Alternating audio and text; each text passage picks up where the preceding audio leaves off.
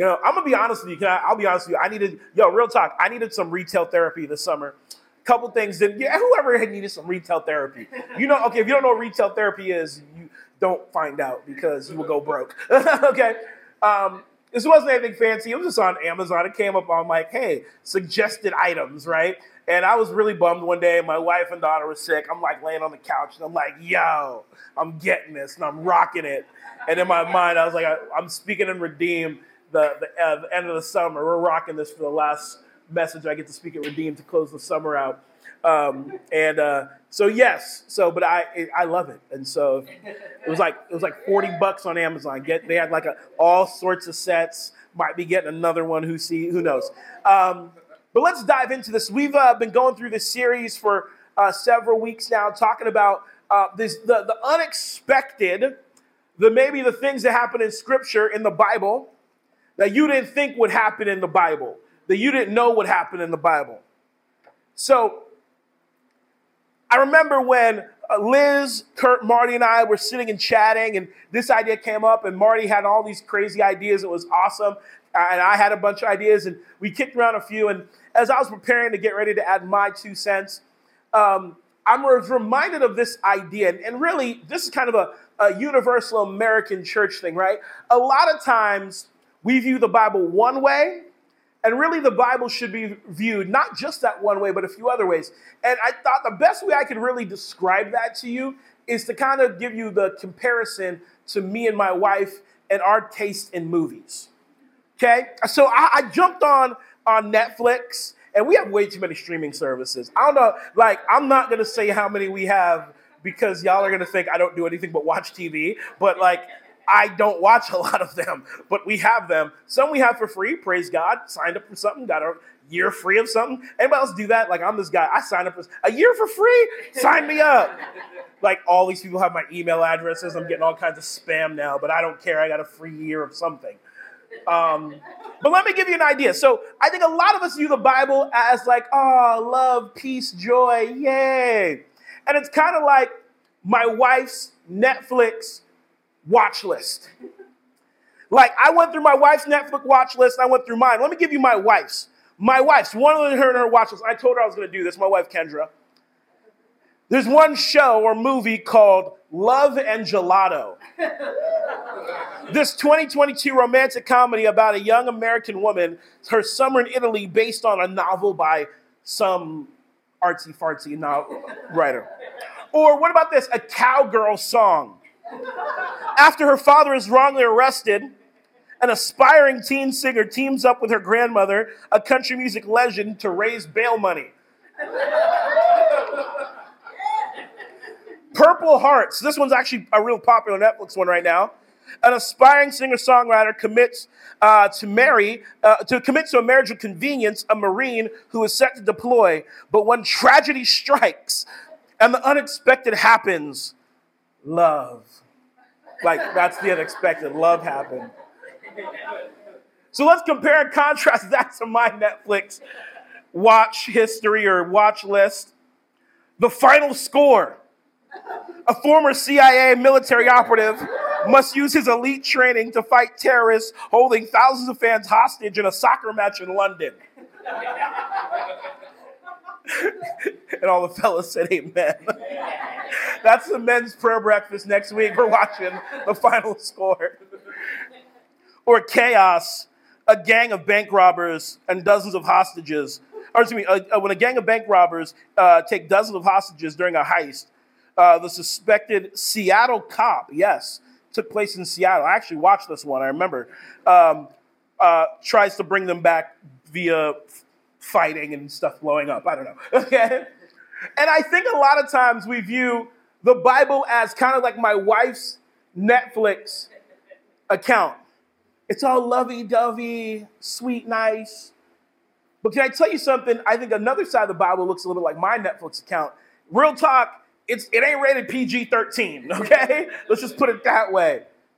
There's a lot of things happen in the Bible. Matter of fact, it was funny.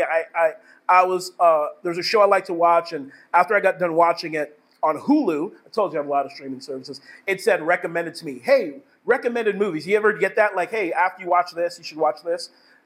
It said, we think you'll like the movie The Predator. And I'm like, Hulu, you have very low expectations of me. I have watched that movie a great many times. Yes, you are very right in thinking I would like The Predator, but you're wrong thinking I haven't watched it yet. I have watched it a lot. Get to the chopper. I ain't got time to bleed. Those of you Predator fans out there, you know. You know. But the Bible is beautiful because it's the story of God, this awesome, powerful, supernatural being outside of space and time, all loving, all powerful, connecting with finite, fallen, broken people. And when that's your bridge, that bridge is going to be really bumpy at times. That bridge is going to be beautiful at times. It's going to be wonderful and elegant at times. It's going to be a rough road at times. And so when we talk about these messages, these stories, these accounts in Scripture of God and humanity colliding on earth, sometimes it's going to be hard to believe. Sometimes it's going to be a guy who has a donkey that starts talking to him. Or sometimes it's going to be a dude who stands up and with a staff and makes a body of water split in two. Other times it's going to be a Messiah that takes on the weight of the world and is beaten and broken and bruised and hung on a cross and is treated like a criminal, but then rose from the grave, you know? And so there's an account in Scripture in the book of Acts that kind of touches on these things. It's in Acts 19. I'm going to read it, and then we'll dive into this. And I'm going to keep this succinct because I've had a lot of thoughts about this Scripture, I'll be honest. Probably every day as I've been working on this sermon, a new thought has come to my mind. And I had to really try to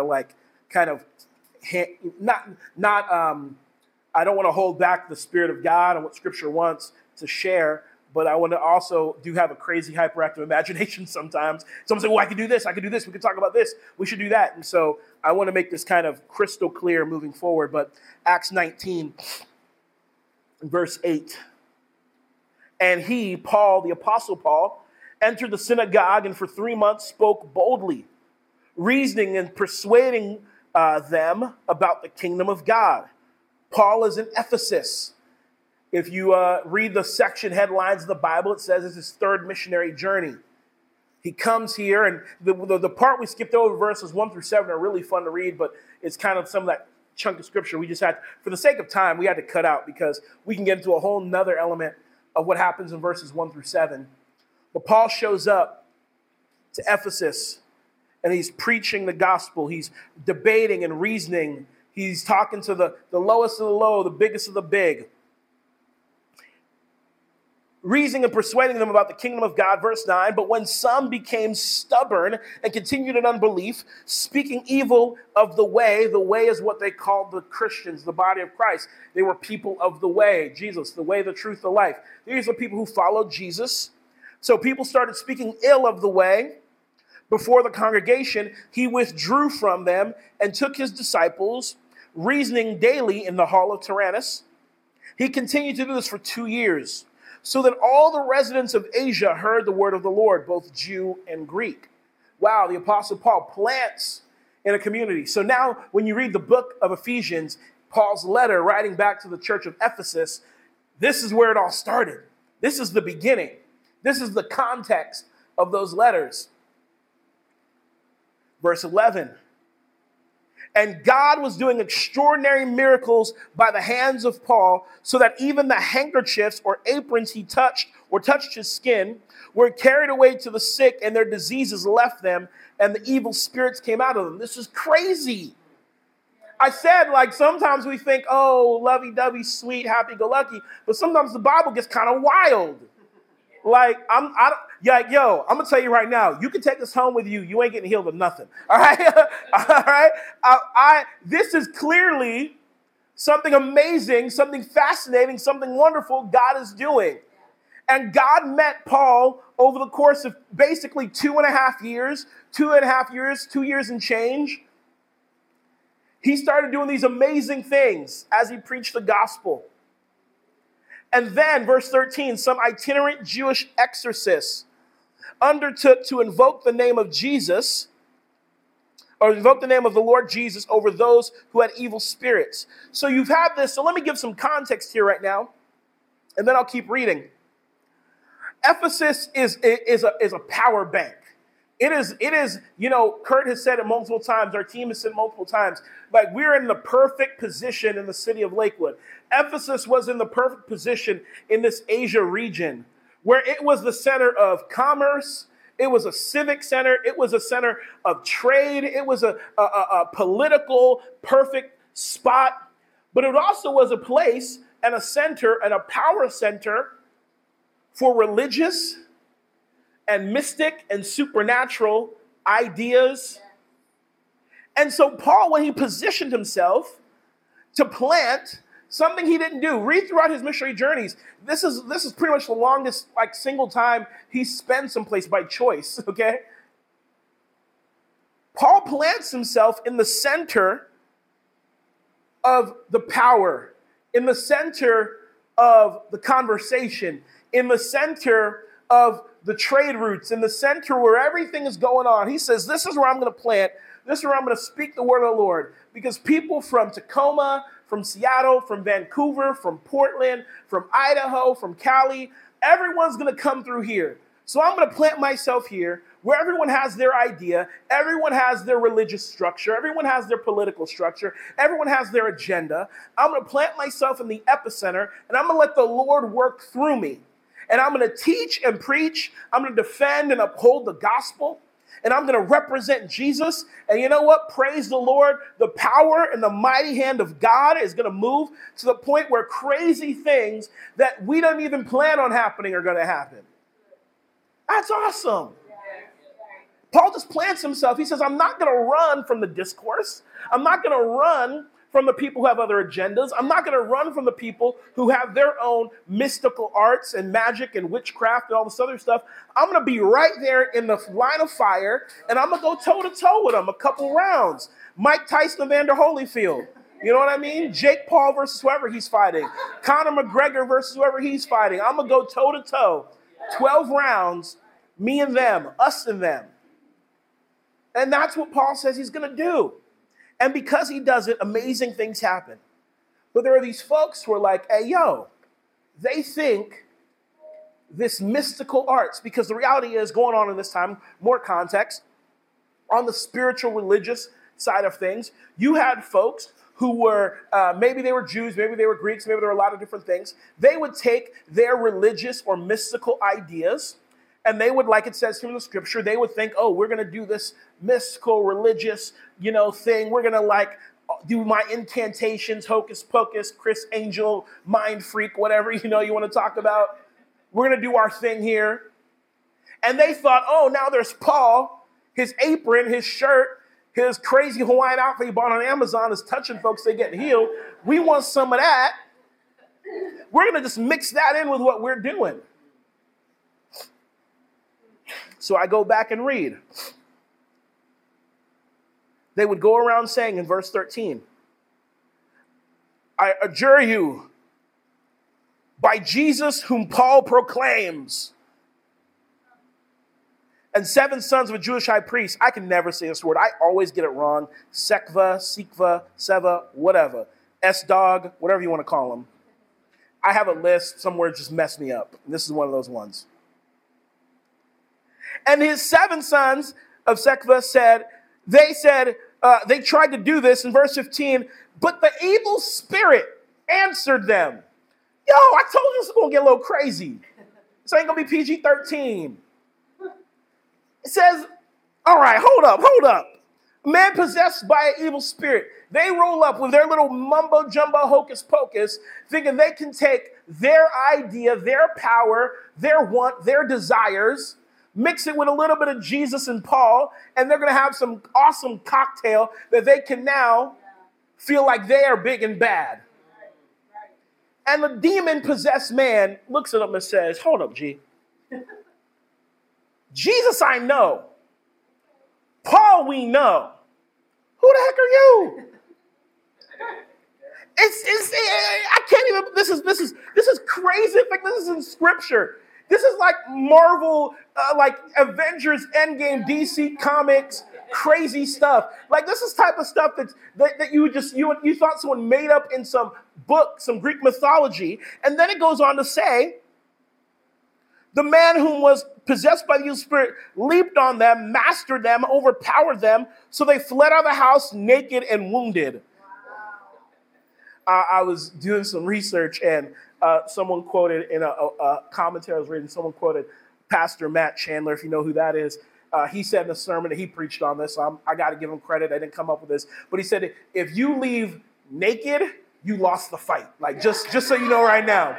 If the end result was you were beat up and naked, you lost the fight. There's no, and I had to. I was going to take that as my own joke, but I couldn't. I couldn't do it.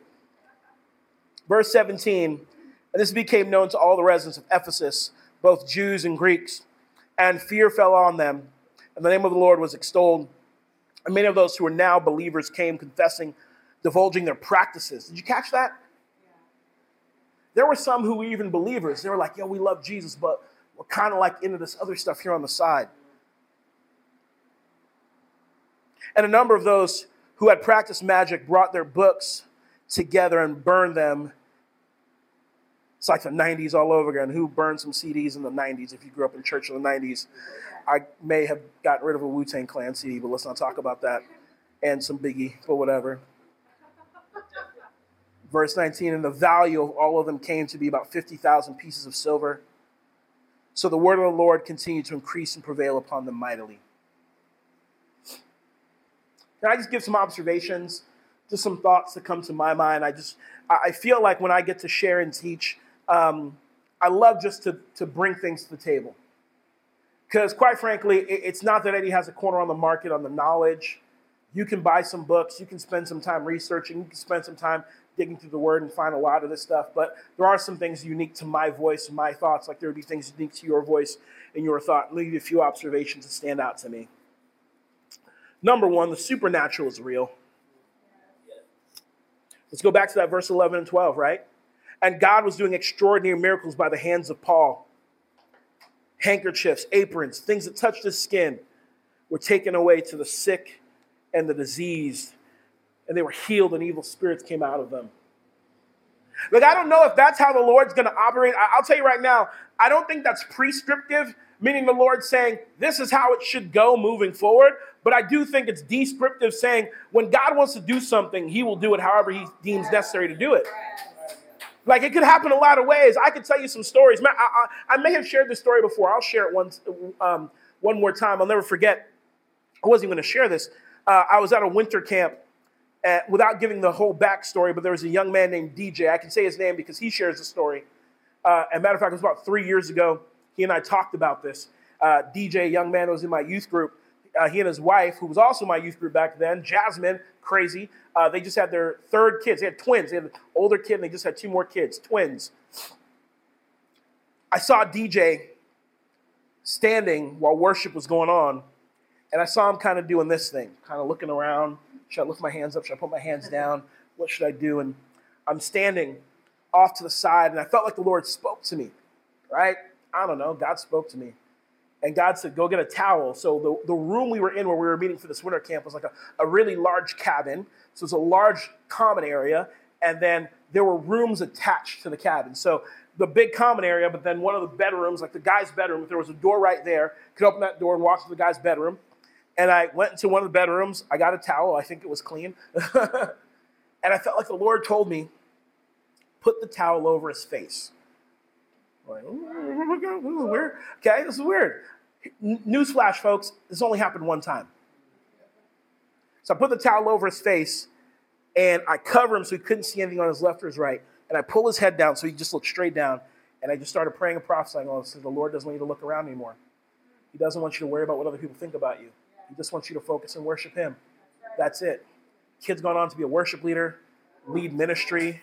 And he has told me multiple times that, like, he got over his fear of, like, trying to need to impress other people that night at that winter camp, probably 16, 17 years ago. Never happened again. I don't know if the Lord will ever have me do that again. I'm not expecting to. I'm not planning on it. But the Lord wants to do something because the supernatural is real. It's God's power of how he wants to operate in this world is real. So what is the supernatural? I was always told by mentors, supernatural is when his super meets our natural, right? It's that collision where God comes and meets us here on earth. It's when what's going on in the unseen manifests itself in the seen, right? Another observation I noticed is that God is powerful. God is very powerful. God is real and God is powerful. Did you notice in that verse 11, it didn't say that Paul did these miracles. It says that God enabled Paul to do these things. It wasn't Paul just being like, yo, I'm going to go ahead and experiment and mix some Bunsen burner beaker chemicals together and boom, we're going to have an anointing. No. God empowered and enabled and equipped Paul just like he does you, just like he does me. And he took the step of faith and he acted out. God is real and God is powerful. The other observation I know is evil is real and evil is powerful. Galatians 5:17. Some of my verses aren't going to be on the screen, but some of them I do have. I added a bunch after I sent my notes in. The Bible says in Galatians 5:17, so flesh desires what is contrary to the spirit, and the spirit what is contrary to the flesh. They're in conflict with each other. The Bible makes it clear that there is a real temptation, a real power, a real something. That it's not opposite to God, because nothing's opposite to God. It just is. But it is contrary to God. Okay? It is an opposing force. There is a real powerful God, and there is real powerful evil. But the next observation I've noticed is God is still supreme above all. Check this out. Another time, when we see a demon-possessed person show up in Scripture, Mark chapter 5, it says that the demon-possessed man saw Jesus from a far-off land, or far-off way, and he came running up to Jesus, and he said, Jesus, Son of the Most High God, don't torture me. Mark chapter 5. This demon-possessed man knew his role. He knew his place. James chapter 2 says, even the demons believe in God and tremble.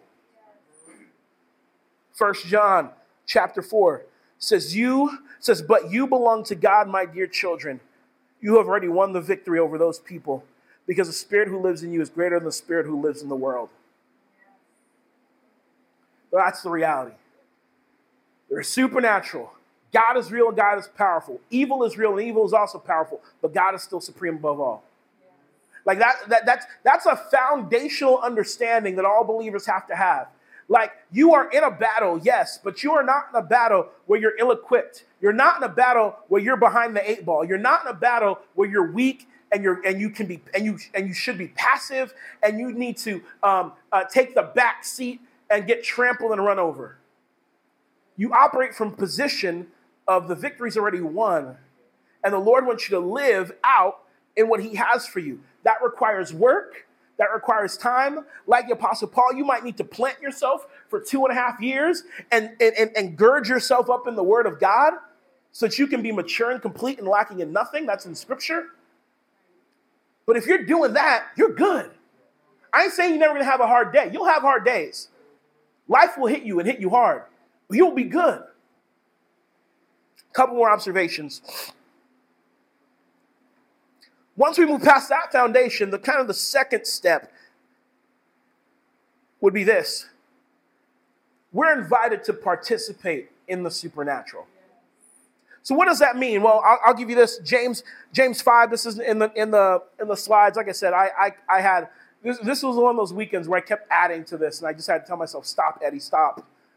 But James 5 says this. It says, "Is any of you sick? Is any of you not well? You should come to the church and have the elders lay hands on you, anoint you with oil, and the sick person will be made well." And it says the powerful, matter of fact, I'll just read the last line. It says this, "And the prayer of a righteous person is powerful and effective." James 5:16. The prayer of a righteous person is powerful and effective.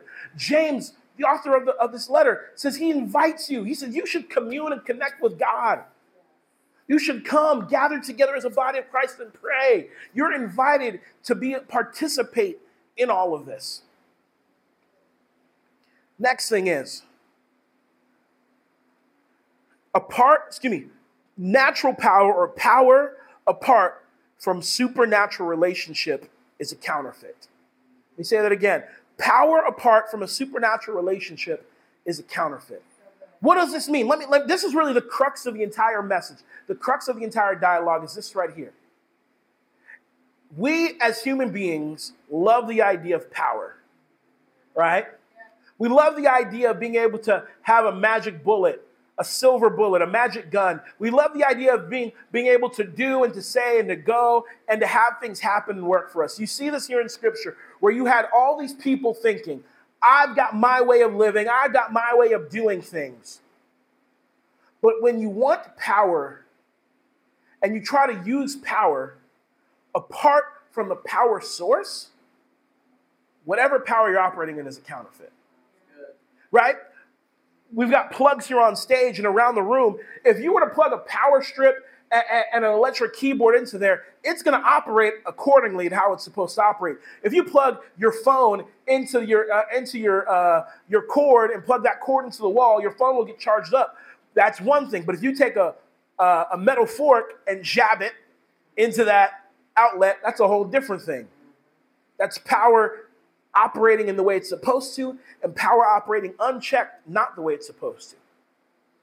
The Bible makes it crystal clear that power, God wants to give us power, wants us to operate in power, in the scope of his power, but it starts with a relationship. What does it say in that verse? They came and they tried to cast out the evil spirit, and the evil spirit said, I know Jesus and I know Paul, but I don't know you. Because you don't have a relationship. You can't co-opt power in your own name. You can't put on, I love, if you've grown up in church, you've read the story of King David, right? When King David, before he's the king and fights Goliath, he goes out to the battlefront to go drop off some lunch to his brothers. And he sees this giant called Goliath. And this giant is calling out Israel and calling out all the people of Israel. And he says, how dare he? I'm going to fight this giant that no one else wants to fight. And what's the next thing that happens? The king at the time, a guy named Saul, for those who don't know the story, don't know the conversation, he says, hey, David, take my armor, put it on, and go fight this battle. David throws on the armor, and David's like, yo, G, this don't fit me. This isn't how I fight. He takes off the armor. He's like, yo, I'm going to do this my way, the way that I know. I've trained and fought, and I've done this before. Because when no one was looking, I fought a bear, and I fought a lion. When no one was looking, I protected the sheep that I was entrusted with. This giant is no worse than that. Because I have spent time doing what I needed to do, I know I can now step up on stage and do it. And I don't need armor that doesn't fit me, bro. So many of us think we need to operate in this place of armor that doesn't fit us. And we try to put on things that are not part of our story. Like, I don't need you to be Eddie. I need you to be you. I don't need you to be Kurt. I need you to be you. I don't need you to be Marty. I don't need you to be Liz. I need you to be you. The Lord needs you to be you. So many of us want platforms and opportunities and things because we think that'll validate us. No, what validates you is that you spent time with the Lord 2.5 years in Ephesus when no one else was looking, when people tried to fight you like Paul did. You keep reading in Acts 19, riots started breaking out when Paul started calling stuff out. But he remained. He just did what he was called to do in the Lord. Couple of scriptures. 1 John 4. We know that if this is how we know if they have the Spirit of God. If a person claiming to be a prophet acknowledges Jesus, came in real body, that person has the Spirit of God. But if someone claims to be a prophet and does not acknowledge the truth of Jesus, that person is not from God. Such person is a spirit of the Antichrist. In other words, simply this. Let's simplify this. If you show up, you can say whatever you want. If you don't know Jesus, if you don't intimately know Jesus, that's a dividing line. If you walk in and saying, hey, whatever, but is it by the Spirit of God because you've had a relationship with God, you spent time with the Lord? That's how you know that person's a prophet. You may not always feel good what they say. And when I say that, don't think capital B prophet, like, oh, there can only be one person. That's not what I'm saying. In the scripture, it's not a capital P. This is just anyone who says, I know Jesus, I love Jesus. If the Spirit speaks to you, Corinthians says this, the Holy Spirit searches the innermost, deepest things of God and reveals them to us because you have the mind of Christ.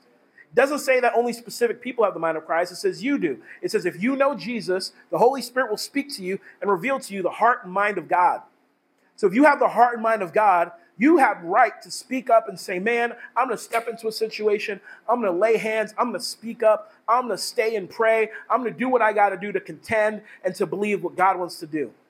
If you don't have the Spirit of God, you ain't got no business doing that because that ain't your place, homie.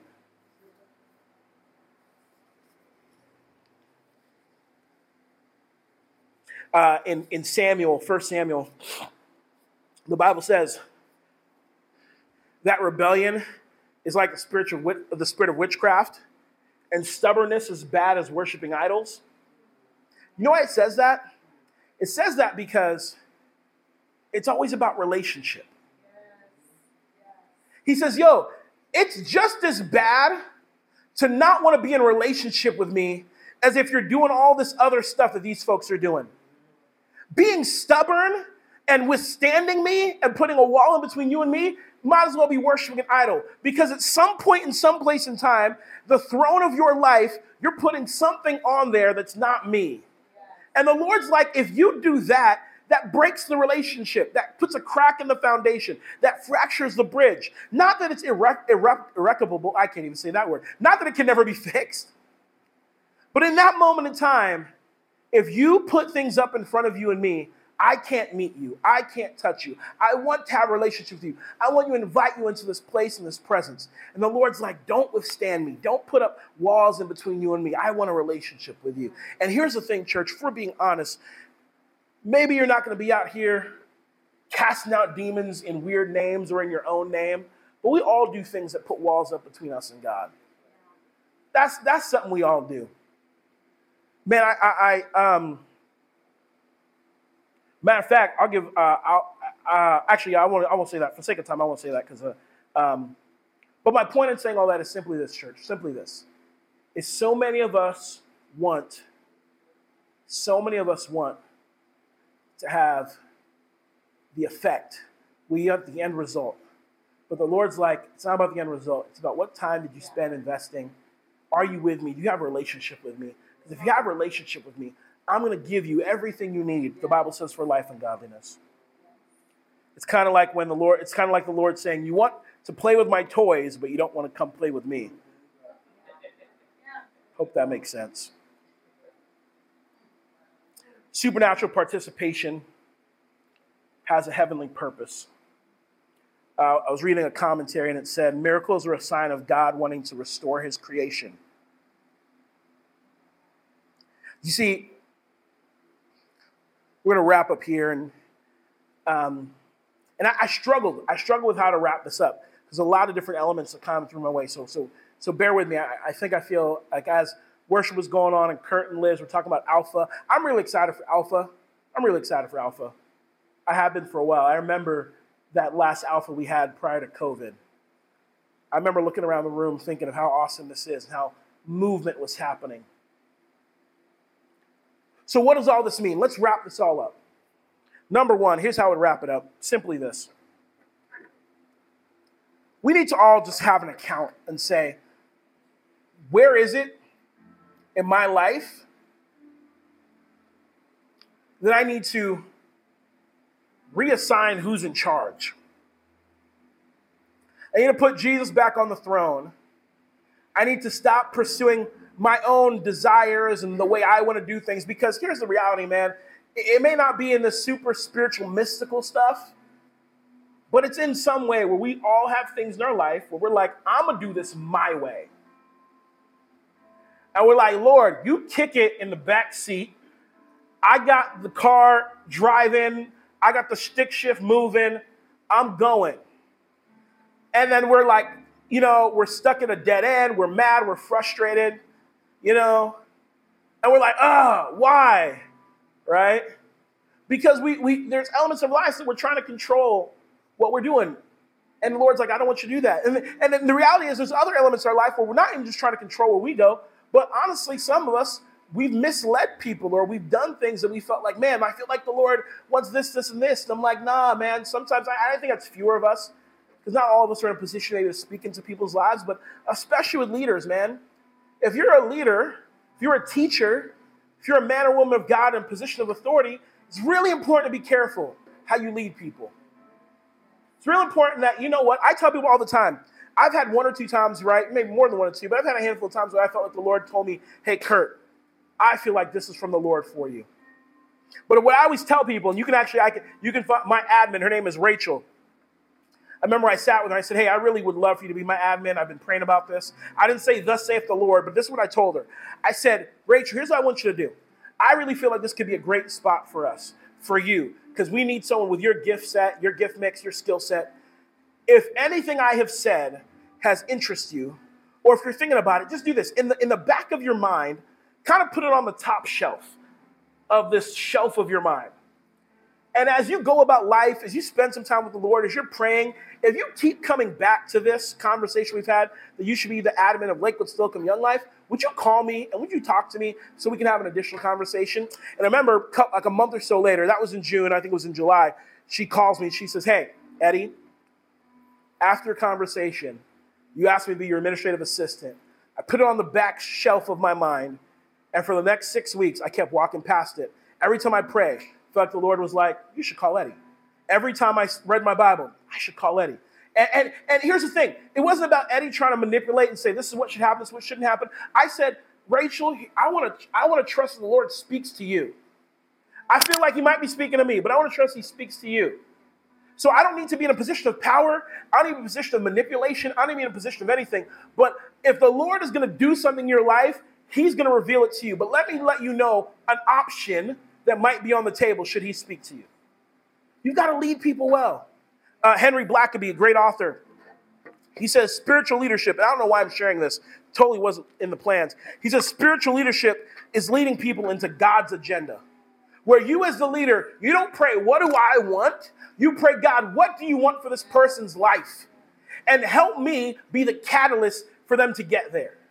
So if you're in a position of leadership or you aspire to be in a position of leadership, you should start operating in that realm of saying, Lord, I want to lead my coworkers, my coworker John, my coworker Jane.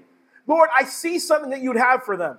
Lord, would you give me opportunities to speak into their life? Maybe they know Jesus, maybe they don't. But ask the Lord, Lord, what do you have for them? And help me speak into that.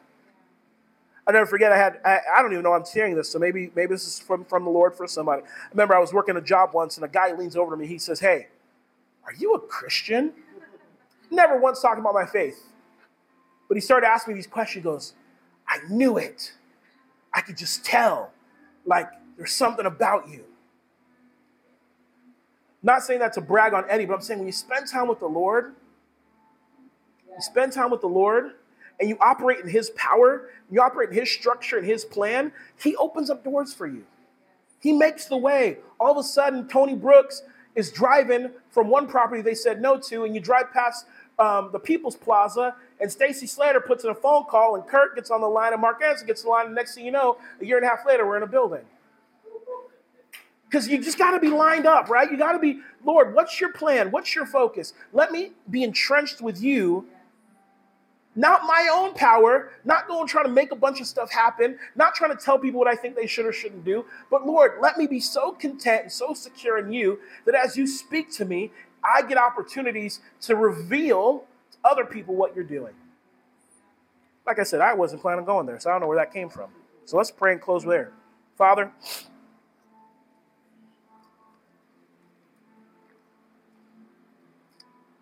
I'm tired, Lord, so I know this is you, not me. I don't have any wise words to share, but I do know that sometimes crazy stuff happens in the Bible. Why do crazy things happen in the Bible? Because you're trying to get our attention. Lord, why do these crazy miracles, these crazy accounts, and these crazy stories happen in the Bible? Because you're trying to reveal to us there's something else going on. In this case, Lord, crazy things happen. Pieces of cloth that touched the skin of the apostle healed folks. Some men who thought they were smarter than you were attacked by a demon-possessed person. But at the end of the conversation, at the end of the story, at the very end of it all, the people repented and the move of God happened. So maybe you're doing something crazy in our lives today. Maybe there's something going on in our lives right now that we have no idea. Why is this going on? Lord, would you remind us to hold on? Because that's only act one of the story. Would you remind us to hold on because we're still in the middle of what you're trying to do? And even though the crazy is happening, even though you're showing up in wild and crazy ways, even though you're doing wild and crazy things that we could never ask or imagine, that's what your word says in Ephesians chapter 3.